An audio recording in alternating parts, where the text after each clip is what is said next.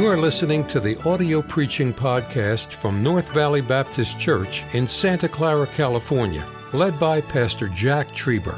Though located in the heart of the Silicon Valley, you will hear fervent, old-fashioned revival preaching from the pulpit of North Valley Baptist Church.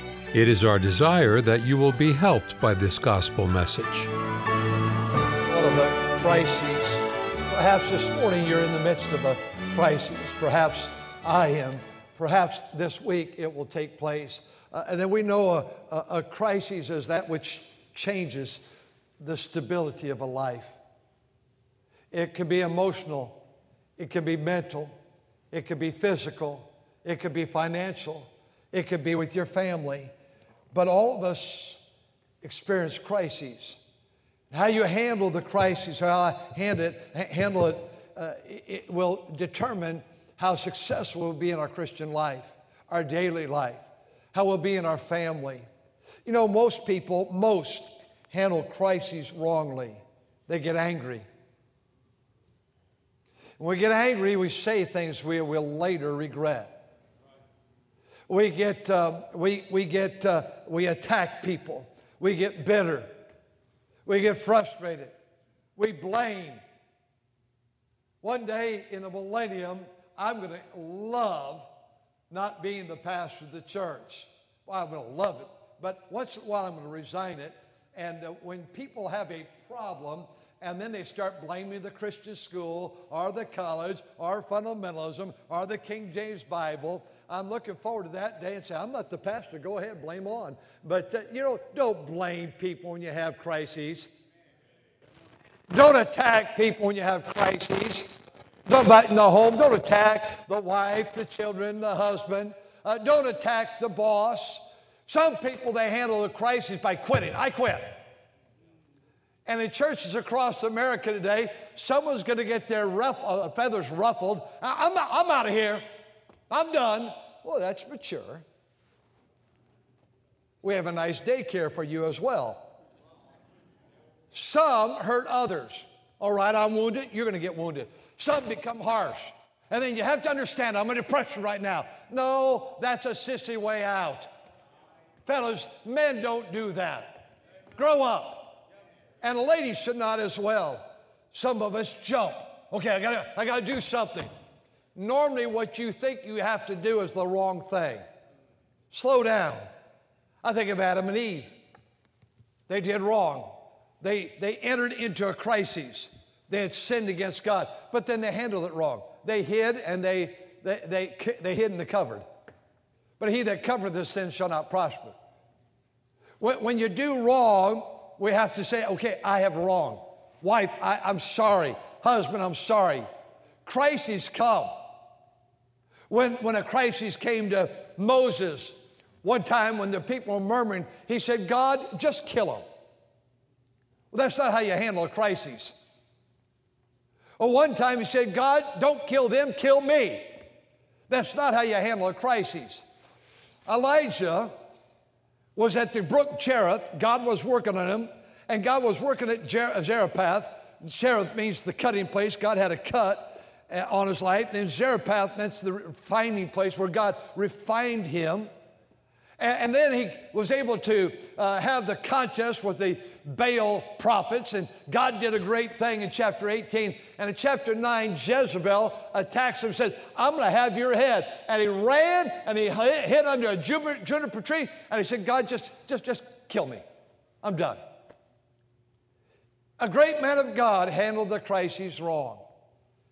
Just because you're a great Christian, you've been saved for years, or because you're a pastor or missionary or full-time worker or deacon or usher, it doesn't mean that we mishandle crises. I think of Joshua, how he had great victory at Jericho, and then Ai came and 36 men died, and how he handled it was wrong. He threw himself down and he tore his garments, and God said to him, get up. It wasn't time to throw yourself down. It wasn't time to cry. It wasn't time to rent your garments. You see, the truth is the great people of the Bible handled crises wrong. David, great man of God, after God's own heart, but he committed sin with Bathsheba. But how he handled the crises was wrong. He saw to it that woman's husband was put at the front of the battle, the foremost part of the battle, and he died, Uriah, in battle. He handled it wrong. And that decision stayed with him the remainder of his life. So he gets to 2 Samuel chapter 23. He said, a king should be just, and a king should be like the showers of the morning that come, and a king should be, talk about a great family, but he said, it's not that with mine. My family's not so. One of the reasons, perhaps, because you handled the crises wrong. You're going to be given a crisis this week. How you handle that crisis will determine the next day, the next week, the next month. I think of the crises in the Bible of Job, and he handled it so right, and then he handled it wrong, and he said, God, please just kill me. But there wasn't a better man in the East, the Bible said. He was righteous, he eschewed evil, he hated evil. He was a godly man and a good man that went through trial. And in the midst of the trial, he did well. And the crisis, he did well. And then in the moment of weakness, when friends began to attack him, he made the wrong decision. Thank God when he came to the chapter 40 and 41 and 42, he made the right decision. The Apostle Paul, and we're coming back here, but I'd like you to turn with me in your Bibles to chapter number 4 of 2 Corinthians. I'd like you to see these few texts here, and then we'll get back to our text. Today, the thought is that of being a crisis in our life. The Apostle Paul in 2 Corinthians, I'd like to hear the rustling of the pages. If you could make sure that you're turning, that's it, that's good. I know you're turning now. 2 Corinthians 4. Thank you for turning. I'd like you to see this. 2 Corinthians chapter 4. Let's read verse 8 together, shall we? 2 Corinthians 4:8. Here's his crisis. Ready? Begin. We are troubled on every side.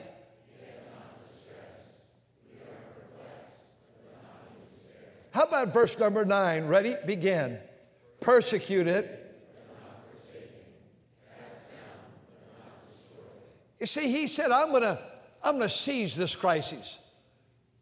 And today, in just a few moments, keep your hand right there, please. We're going to see how to seize a crisis and not blow it, and not ruin the future because we handled the crises wrong. Turn with me to chapter 6, please. In chapter 6 of 2 Corinthians, where you are right there. We get to chapter 6, Paul says that verse number 4, but all things proving ourselves as ministers of God in much patience, in afflictions, in necessities, in distresses. Let's read together verse number 5 through 10. Shall we? Ready? Begin.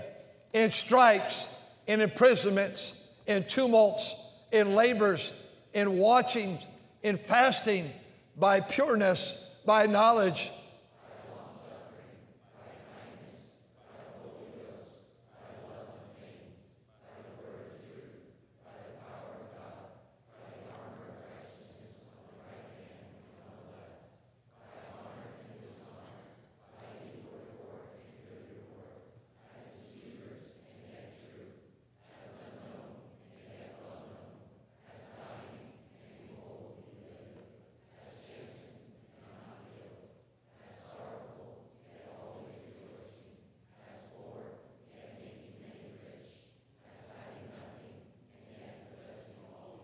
Second Corinthians chapter 12. I love to hear you read. I love it when I stop and you read. That's a beautiful sound. You can't hear it probably like I can hear it here, but it's coming this way. It's wonderful. 2 Corinthians chapter 12. As we read in 2 Corinthians chapter 12,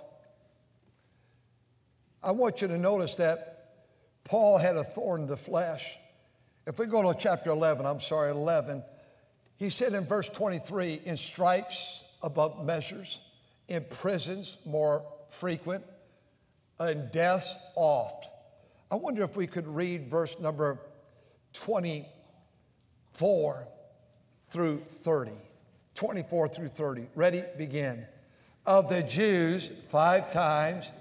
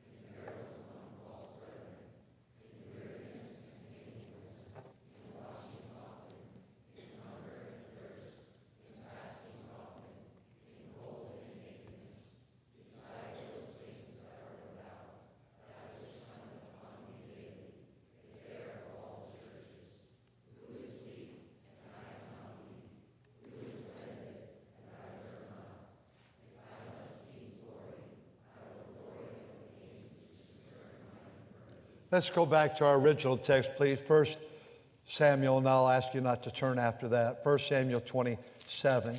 Thank you for reading.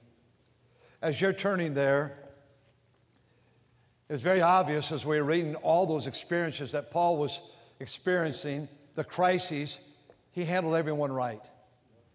Most gladly will I glory in my infirmity. He counted it an honor to suffer for Christ.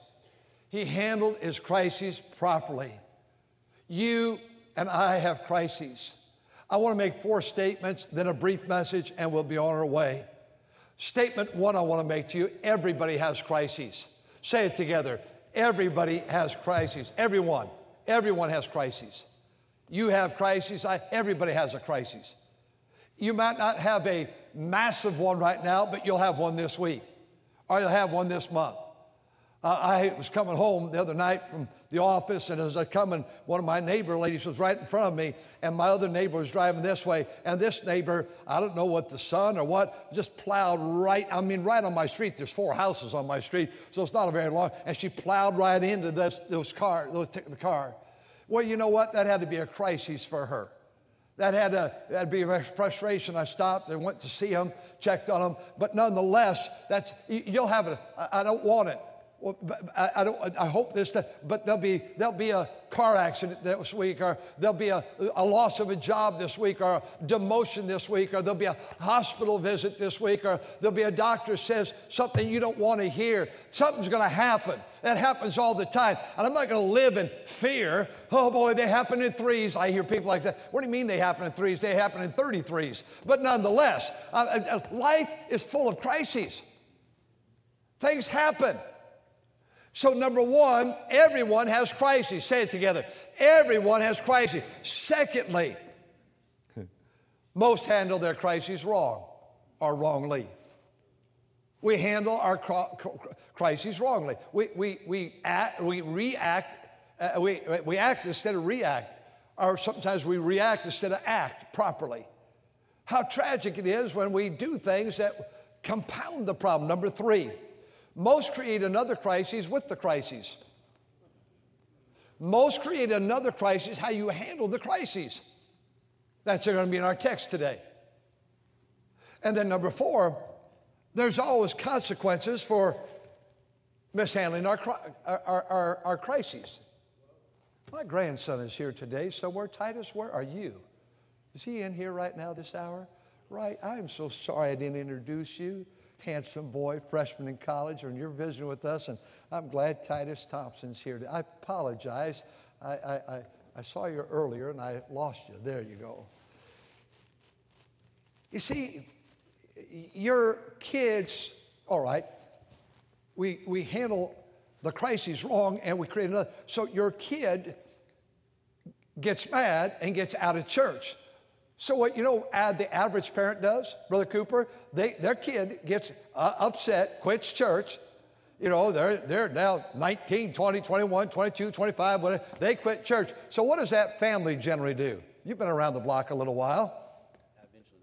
Eventually they quit church too. Well, the church was wrong. The church did it to them. Well, we have classes in that, how we can hurt you. You've got to be kidding me. I was meeting with a man who's raised his family, and he said such a powerful thing to me. He said, every family has a degree of dysfunctionality. Every family has you young couples, not ours. I got my little wife, my husband, our little children. You hold on, my child.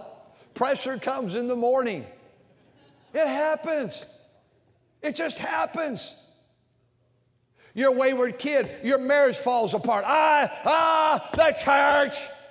No. You're not handling it right. You have little eyes. You have teenagers. You have college-age students. You have people that are watching. They're financial reversal. I hate California. They did it. They did this to me. So I'm going to have to get over California. Well, Michigan, yes, Michigan has the same problem, and Kentucky, and you name it, it goes on and on. We fall into depression. I want you to see with David here. And I'm not going to, I'll say the first statement that I've preached in the past, but I'm not going to go to that message. David said in his heart, you have to watch what you say when the crises come. One, he said in his heart, the heart is in your brain. We say, I love you with all my heart. Well, it's here. The heart is 1/3 portion of the brain. The brain looks like a walnut on the outside. The brain's about 2, sometimes 3 pounds. Sometimes more if you're real smart. Sometimes a lot less.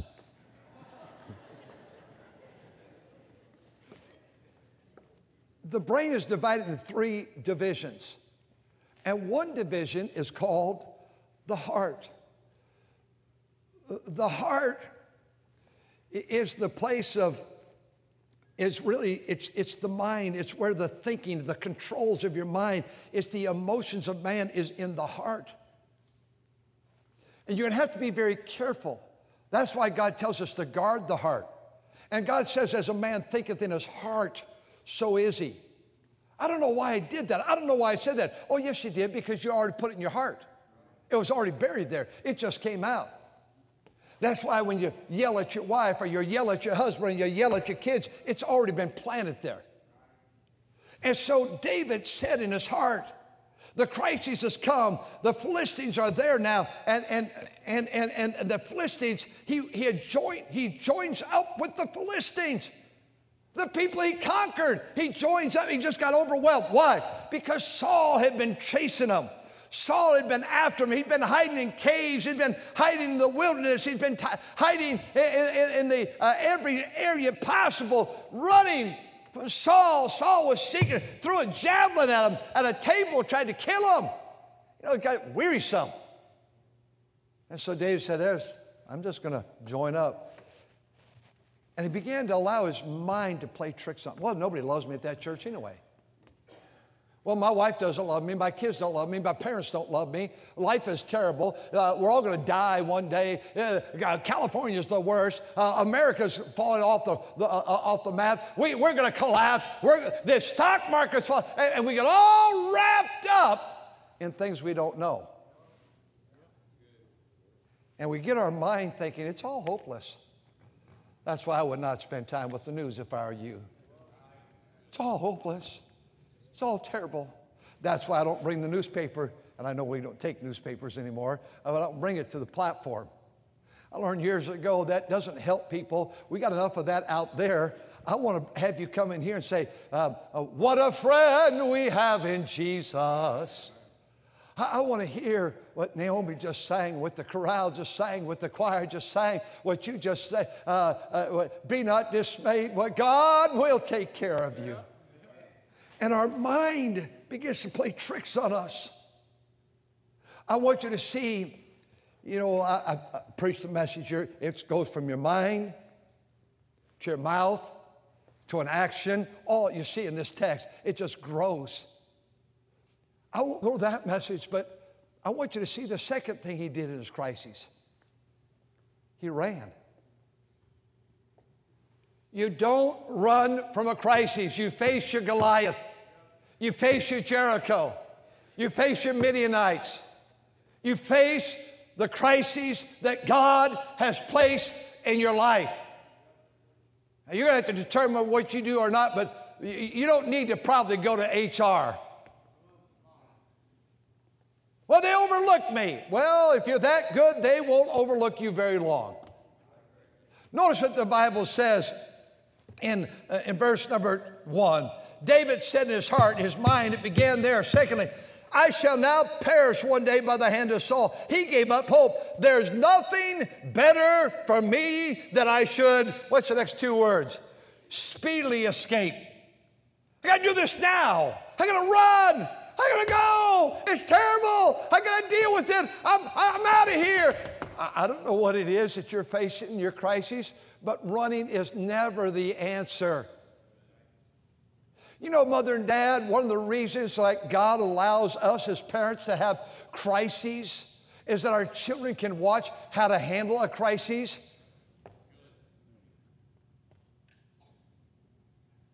You've heard me say it so much that you're tired of it, I'm sure. But I watched my mother and dad go through the crises. I watched my dad when we had things and then all of a sudden lose the business in 1959, 60. I watched that. I watched it when we had a house and didn't have a house. And we didn't have a kitchen. I watched it. We still went to Sunday school on Sunday morning, Sunday night, Wednesday night, Saturday night, wrote the tithe, and we still had family Bible time every night and sang, though other rooms were being rented by other people. We sang quietly in Mother and Dad's room. You are going through a crisis of sorrow and heartache and disappointment, so you can maybe just perhaps train your children how to deal with it. You don't attack, you don't gripe, you don't run, you don't sit on a couch depressed and say, I just can't get out of the couch. I just can't. No, you face your crises. Dave said, I'm going to run. I'm going to speedily escape to the land of the Philistines. I'm joining up. And he did. Wrong decision. I think we ought to ask ourselves every day, help me, God, help me make good decisions and wise decisions and godly decisions. At the end of the day, look back and say, I made some bad ones. And we all do. Nothing better than me to run. I think I'll quit being a deacon. I'll quit being a church member. I'll quit being a bus worker. I'll quit being a soul winner. I'll quit being a prayer warrior. I'm going to quit being a husband and a father. I'm out of here. Oh, you have to face your crises. Most of you know the word cancer in your family. I've not faced that. My wife faced it with her mother when her mother was 45. I watched my dad go through cancer briefly, and it never changed. I watched my dad go through a stroke and with his one side paralyzed try to talk, and I watched him handle it. I knew when I got to the hospital, my mother would be she was a great lady. I just knew she needed me. I just knew that. And she was by the bed and the doctors are there and I sat on the other side of the bed and they left for a few moments. I held her hand across my dad. I said, Mom, I know. And she said, oh no, son. Your dad read to me this morning. Your times are in my hand. She goes, God knows about this. She shows such great strength. When you have the doctor says, or when I have the doctor say it's cancer, we've witnessed this with your dad. It's been like this, a yo-yo, and I won't go in that whole ordeal with his physical. And you're free to go see your dad, and there's going to be the right time that maybe he needs to go see him.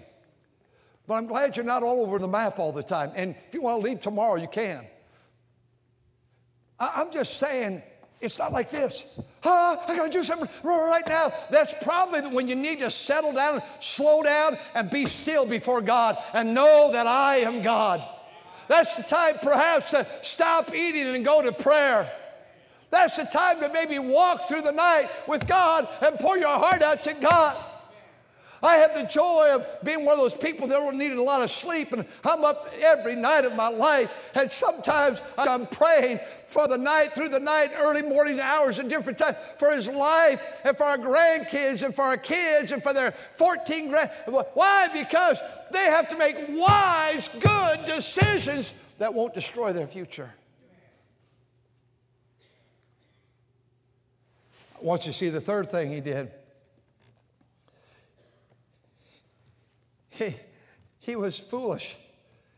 He thought by running he would solve the answer. David said in his heart, I shall now one day perish by the hand of Saul. There's nothing better for me than I should speedily escape into the land of the Philistines. Here it is.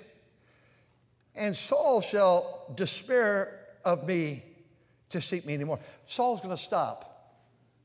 If I run away, the problem will stop. Running away does not stop the problem. There was another group that took Saul's place now that he had to face there at Ziklag, because he thought he was getting rid of the problem, but just made a larger. He was conquered by his time. Verse 7, that David dwelt in the country of the Philistines was a full year and 4 months. He stayed for 16 months working with the Philistines that he had already taken care of Goliath. He joined up. When people say things like, I will never leave church. I love this place too much. Brother Williams, you've been in the ministry a little while. I love this church. I love you, Pastor. Hold on, my child. Let's see what happens down the road. And I'm thankful for those words. Some of those that love you the most wind up hurting you the most. And in your family, in your home, in your life, in your marriage, be careful. He's just compounding everything. And now these 600 men, and no, he didn't conquer. Go to chapter 29 and 30, and let's go to 30 in chapter 30, and we'll end it there. Chapter 29 and 30, I hope you'll read them this afternoon, are pivotal. Because it came to pass. Now they're invaded, they were gone, and Ziklag was burned with fire, and the women were captive.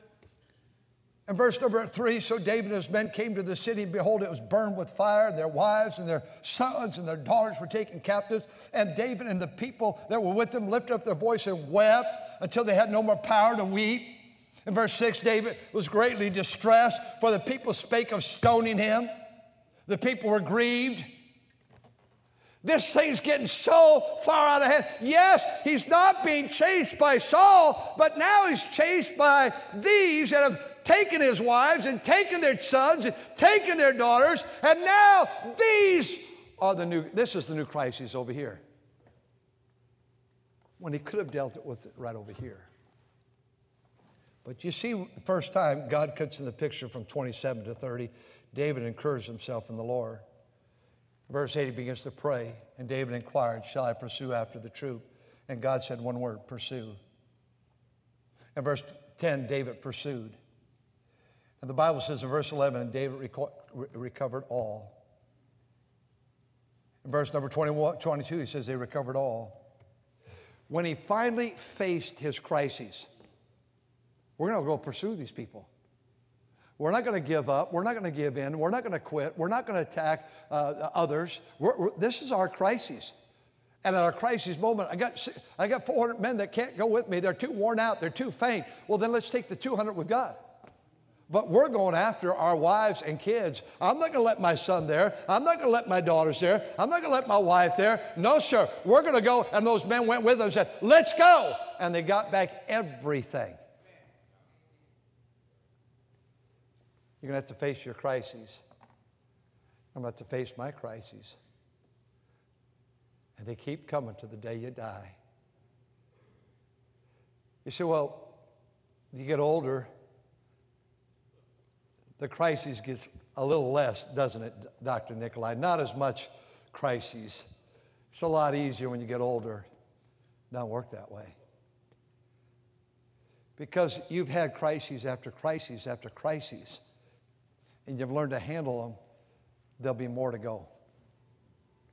And there's more example to set. And there's more determination. There's more ability to see God come through. Thank you for listening to the audio preaching podcast from North Valley Baptist Church in Santa Clara, California, led by Pastor Jack Trieber. For more information about our ministry or to find out how to get in contact with us, visit our website at nvbc.org. May God bless you as you serve Him this week.